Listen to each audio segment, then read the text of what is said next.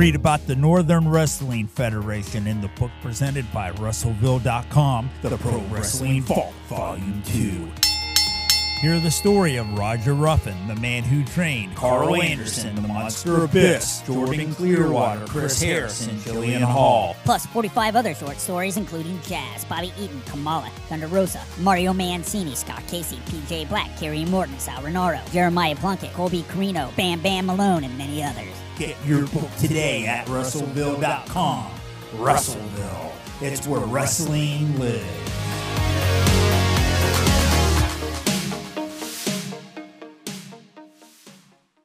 Welcome to episode 182 of the Working Fans Podcast. We are here with the man called Dave, AJ Strangebrew, and we can't go another week in wrestling without a death. I mean, yesterday Lanny Poffo died. Guys, what are your thoughts on Lanny Poffo? Lanny Poffo. This is an easy one. First of all, I'm glad we're doing this tribute show to Lanny. Guys, thank you for pouring in all your memories, hearing all the great stories of what it's like to be Randy Savage's brother and never make it past the mid-card. It's going to be fantastic. It's not a tribute show to Lanny Poffo. We won't have a lot to offer. But yeah, I mean, I will say this. All right, all kidding aside. What I would say is Lanny an underachiever, an overachiever. In ring, Lanny was good, but I don't think he got a fair shake, to be honest with you. I think he was one of the first high flyers. He's the first person I remember really using the moonsault. Yeah. I joke around about him just because, you know, it's an easy. Well, Savage overshadowed him so much, but yeah. But I don't think he got a fair shake, to be honest with you, because of it. I think that he was pretty good on the mic. He was definitely a decent manager when he was with Mr. Perfect as the Genius. He was very serviceable in the ring, able to work a great match. And if you talk to people that have been in the business who have ever come into contact with him, he was one of those people that was very generous with his time and very generous with helping other wrestlers. Yeah, the poet laureate there. He had his little poet, and then he became the genius. He became a heel. To me, he could play different characters. The guy was technical. He was a flyer, like you said, one of the first high flyers. I think somewhat underrated and never got the real push because of who his brother was. Tell me you wouldn't have loved to get one of those Frisbees as a kid. That would have been good. I would have loved it. Yeah, I remember Lanny doing dives, off the top ropes and doing springboard dives. Really crazy. More sad end to one of the great wrestling family. Obviously, Andrew Poffo and Randy Savage, clearly, to the best of my knowledge, the lineage is gone now. It's sad. Yeah. We're going to get to 1986 in a bit, but I thought we'd take on one more wrestling news here coming up, although we got some comments. Working Fans, Lanny Poffo Memories on the YouTube channel. Check that out. I was wondering, this week, before we get to the past, let's talk a bit about the present here. SmackDown's tonight. Hot Royal Rumble. Me and Joe covered this. Did a review show Sunday. Check it out, fans, on the YouTube channel. But I'm wondering your thoughts here. As we go into SmackDown tonight as we're recording this, what do you see happening? Do you see Sami Zayn on the show tonight? I think he has to be on the show tonight. He has to be on the show tonight. You got to have Jay on the show tonight. I don't know if Jay is legitimately going to turn on Roman or if this is smoke and mirrors, but they got to start building towards that card in Montreal, where obviously I think it's going to be Sami Zayn versus Roman Reigns. Yeah. I was just thinking selfishly for us, because we will be at SmackDown next week live. I said it'd be kind of cool if Sami was back there. You know what we should do? We should take producer Joe and his brother too. You know what? That's a great idea. Get the whole family affair out here. Got to bring it up. We are one subscriber away from 1,000. If you are watching right now, you could be the person to do it. Do it. Just hit subscribe. Do it. Fucking do it. All right, we're back. You know what would have been funny is if somebody was watching that and they were subscribed to us and they're like, oh, they're only one away? Now they're two away. Fuck those guys. My favorite thing from that intro video is the magic wand. It reminds me of Cinderella every time, the little Disney wand. It's nice. Absolutely, man. That's what we like to think here as 30 to 40-year-old males watching a pro wrestling podcast. Talk about these Disney wands and shit there. Yeah, we got enough princesses in our life. But anyway. Okay. I would like to say, in case Disney's listening, we are big fans, do own the world. So by all means, feel free to push us and help us. Yes, we appreciate them. 1986. Okay, let's talk about it. I got some notes. You got some notes. I wasn't sure how I was going to really tackle this, but I thought I'm just going to look at Joe's notes and almost use it like this to get some like feedback for you. We're not going to go through every single thing, but look at here, right here. Hulk Hogan, 1986, starts using the Real American theme, right? So January, beginning of the year. Now, 84 in January is when Hogan won that title. So now 86 years, he's using the Real American theme. AJ, you are such a lover of professional wrestling music. You especially love Hulk Hogan. How do you feel about this epic song? Well, the song is incredible. I think that next to the Slam Jam album that came out from WCW, this has to be the biggest song to this day. If you've got guys in our age group and you say to them and you start singing this song, they will sing along with you. They will. Real American, baby. Deep inside. All right, February. We'll go by the months here. February, I'll hit a couple here. World Class Championship Wrestling withdrawals from the NWA. AJ, was that a mistake? It was, because it got rid of the last bit of support that they had, quite frankly. Although, at that point, the NWA had basically become a joke, with it not being too much longer before everybody succeeded from the NWA.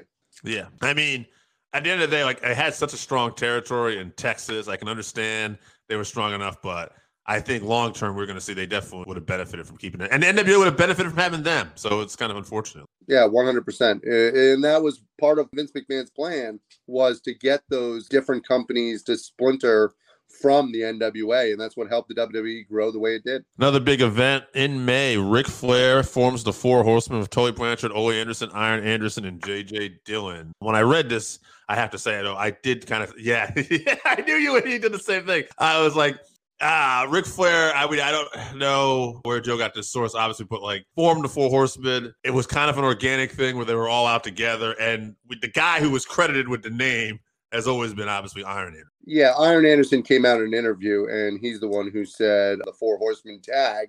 And I don't remember Ric Flair ever putting the group actually together. So, yeah, but that was the formation of the Four Horsemen. And I will say this, like, for me as a kid, because this is 1986, I was like, I hate this group of bad guys going around beating up people. This is horrible. It's not fair, AJ. It's not fair. Well, the funny thing is, and I could be wrong with my timeline, but I thought I remembered in late 85, the Horsemen actually beating the hell out of people. So that's the other thing that I'm calling into question here. Oh, yeah. I don't know. They were probably together a few times before they did that interview, so it's kind of hard to say. But yeah, but hey, we can give it credit, sure. Also, that month, Bill Watts recognizes Mid-South Wrestling into the Universal Wrestling Federation. I love the Universal Wrestling Federation, this version, not the Herb Abrams one. It's a much better name. Come on, Universal Wrestling Organization is much better than Mid-South. Mid-South is going to alienate people. If you're living in the Northeast, are you going to tune into something called, Mid-South? Could you imagine being a person of color and just going, you know what I really want to watch today, especially somebody living in, like, say, California? I want to really tune into this Mid-South organization. Guys, quick update on the Four Horsemen. I've got Dick Bourne's The Four Horsemen book here, and it's a timeline of the Four Horsemen. Yes. And AJ, you are correct. The first mentions of the Four Horsemen, first reference, October 1985. So I'm sure it was something going on before then that just where was that in our trivia question? maybe we'll save that for like midsummer now that it's fresh on your mind. All right. Speaking of summer, June 4th, Kerry Von Erich severely injured in a motorcycle accident. We would find out later how severe this was. We actually didn't know for years wrestling with a prosthetic leg. So I remember that. That was actually my 10th birthday. For those of you keeping track at home, that's literally the day of my 10th birthday. Mm-hmm. And I actually was a Kerry Von Erich fan. He was one of my favorite wrestlers from World Class, him and Kevin. And I remember the injury happening and them announcing it. And we didn't think it was as severe as it was. And the problem wasn't the motorcycle accident. It was coming back too quickly from it. And then he ended up crushing everything again inside that foot and ankle. Funny thing, AJ blew out his birthday candles wishing to get rid of 2 left feet, and God just took a left foot from the wrong person. That's solid. I like that. Well, I'll tell you one thing you're definitely going to remember, because when me and AJ first met as wrestling fans, this is one of the first things we actually ever talked about. I don't know if I remember this. June 24th, Hulk Hogan and Paul Orndorff's storyline reached a tipping point during a television taping at Mid-Hudson Civic Center in Poughkeepsie in New York. Orndorff suddenly attacked Hogan during a tag team match. AJ, I know you remember this because I am going to kick it off to you. How Orndorff turned on him. What led to this? If I remember correctly, Orndorff was trying to call him to get him to come to the gym with him. Right. And Hogan wasn't actually returning his phone calls. And Orndorff felt like Hogan wasn't a good friend, which as time has gone on, I think we've seen plenty of evidence that Hogan was never a good friend to anyone. So, hey, we can say Orndorff was wrong. We're going to stop for a minute here with a question. Randy Osgood, what were your favorite shows from 1986? So I really like The Cosby Show. Shout out to our man, Bill.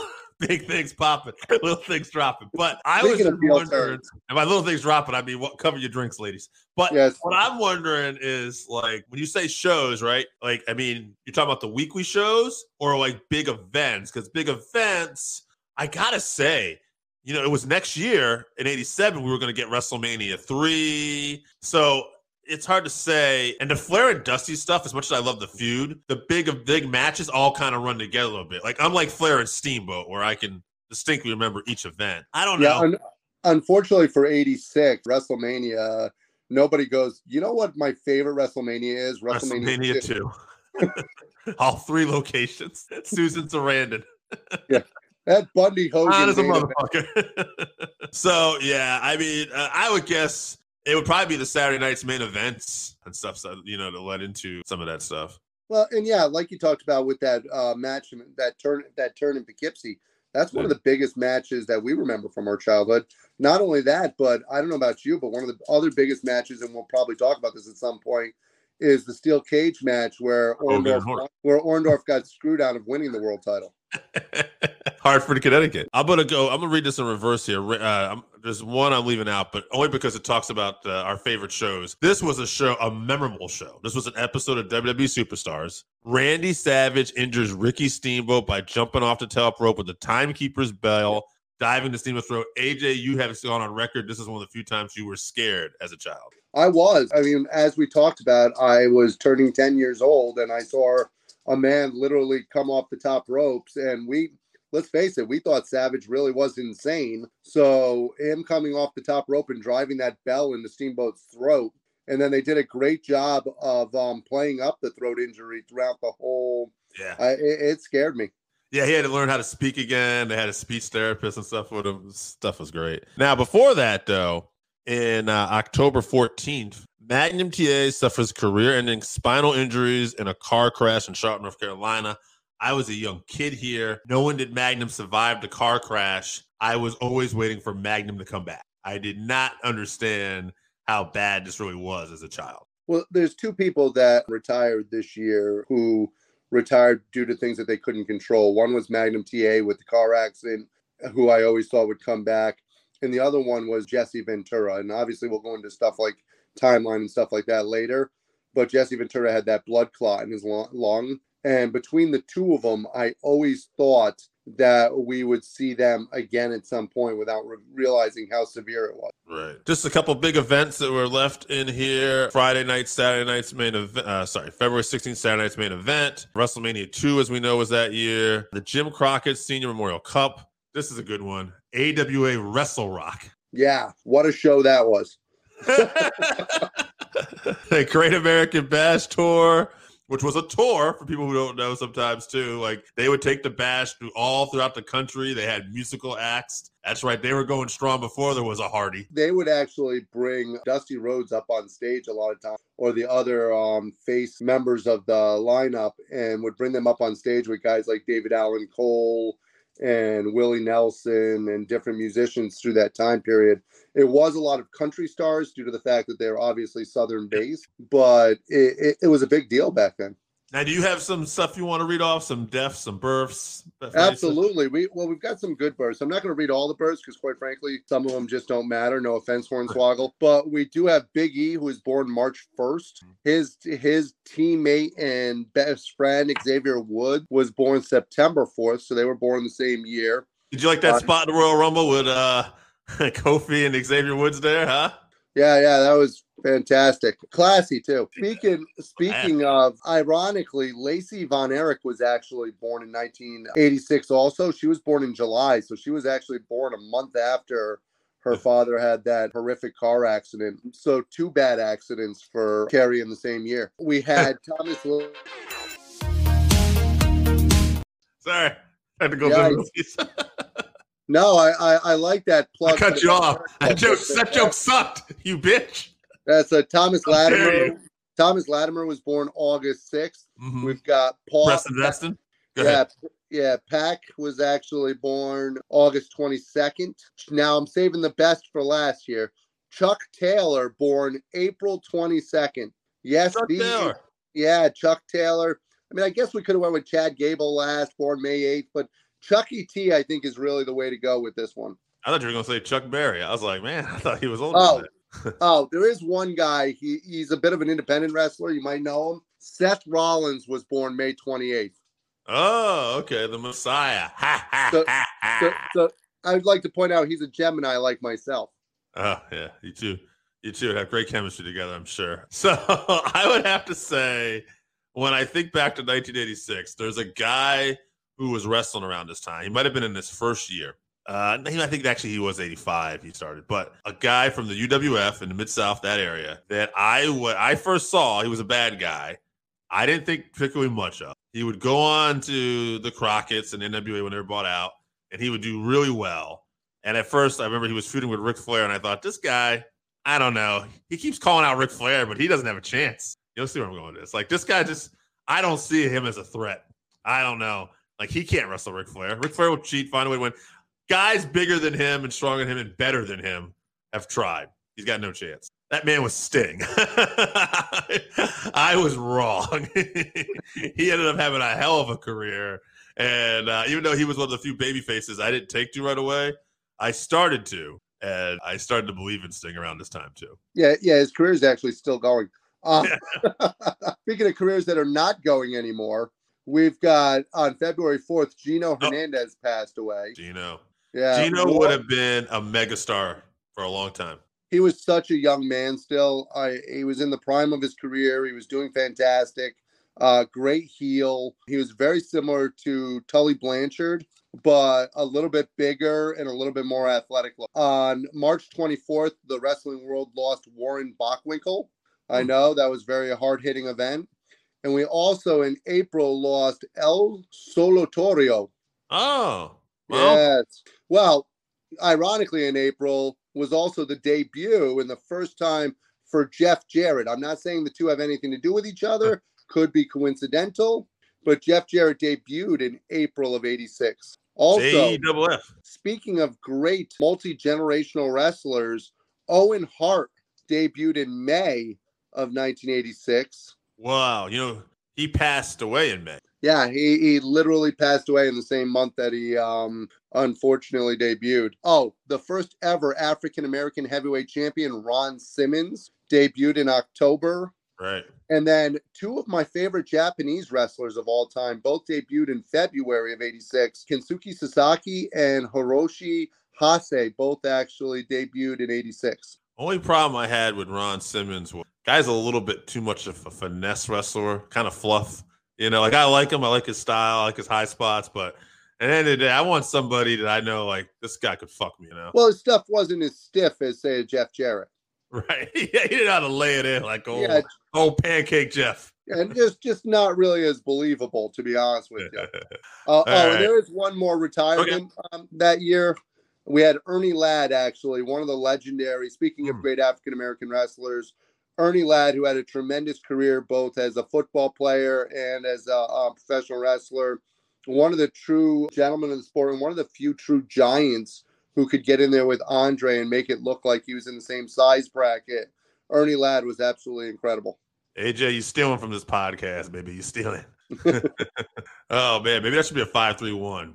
Top 5 Ernie Ladd matches. Oh, yeah. And I look forward to reading both the lists we get. I don't think there's really too much more to cover about 1986. Anything else you want to talk about 86? Well, yeah. What's your favorite memory of 1986? Steamboat.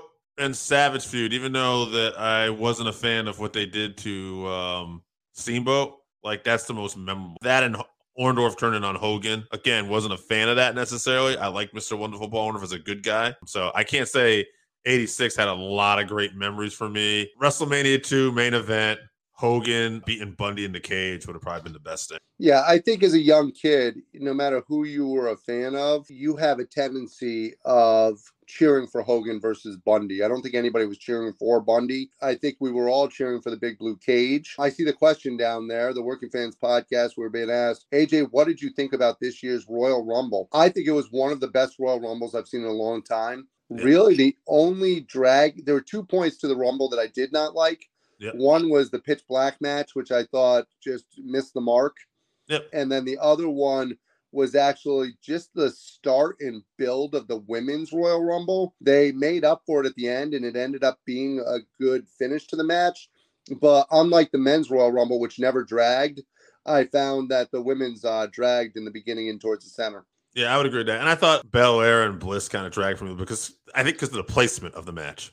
I think the placement of the match, and then even though Bliss has everything going on, I don't think anybody thought Alexa was actually going over.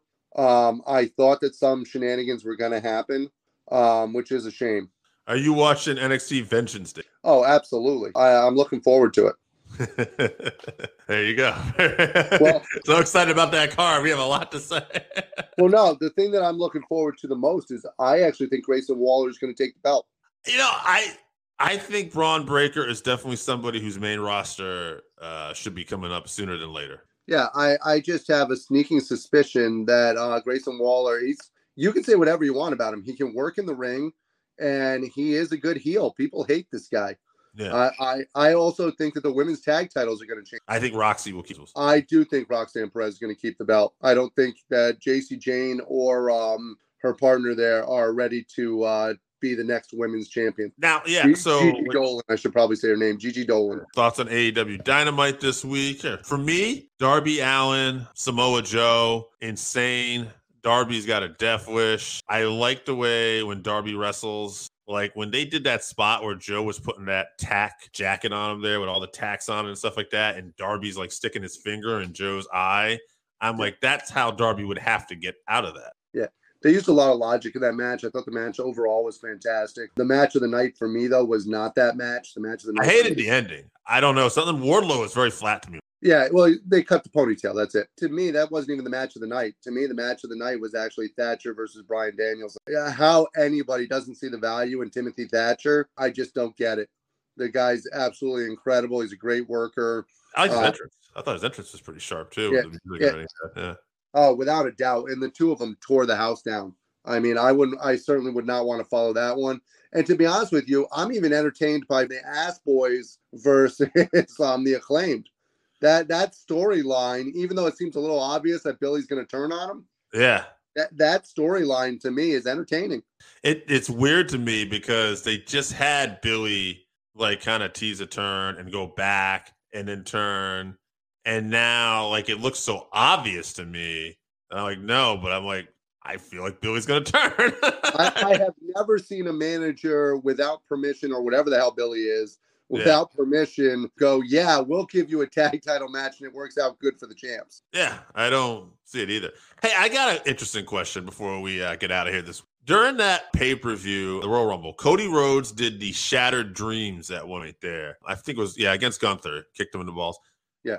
Rumors are that Dustin's contract, obviously he had something with Swerve reason, but his contract might be coming to an end. If Dustin is available, do you think we could see him as part of this storyline with Cody and Rhodes? I mean, we absolutely could. We could see any of the family really there for this storyline, especially since how much he's talked about how much it's about family and stuff of that nature. I don't think Dustin's looking to wrestle after this run. I do think he's looking to retire, like you said, but I wouldn't be surprised to see him at WrestleMania. That's what I'm thinking. Yeah, like if he can be there, I think he's perfect for this story. You know, if you're gonna have Cody go over, there's got to be a way to fight off the bloodline. Yeah, at least Dustin, even though he's retired, could help fight off the bloodline. Absolutely. Now, Do you think, guess I'm just going to keep pushing this a little bit. Do you think The Rock or Stone Cold will be at this year's WrestleMania? Stone Cold might be there. I do not think The Rock is going to be there. Okay. All right. If The Rock was going to be there, they'd already be pushing it. You're now within 2 months of WrestleMania. All right. Well, on that note, guys, I think it's about time for us to get out of here. All right, so that wraps us up for this week. Thank you again for listening to the Working Fans Podcast. So as always, you can find us on Twitter at FansWorking. Our Facebook page is Working Fans Wrestling Pod. We have email where you can reach out to us and let us know what you think also. That's workingfanswrestlingpod@gmail.com. Follow us on Instagram, workingfanswrestling_pod. And then as always, please continue to listen to us on Anchor.fm, Google Podcasts, Spotify, Breaker, Overcast, Pocket Cast, Radio Public, all your major platforms. If you're following us on Apple Podcasts, which we are also on now, and YouTube, please make sure you subscribe and give us a 5-star rating. It helps us bring you these podcasts where we get to talk to you and talk with you every week.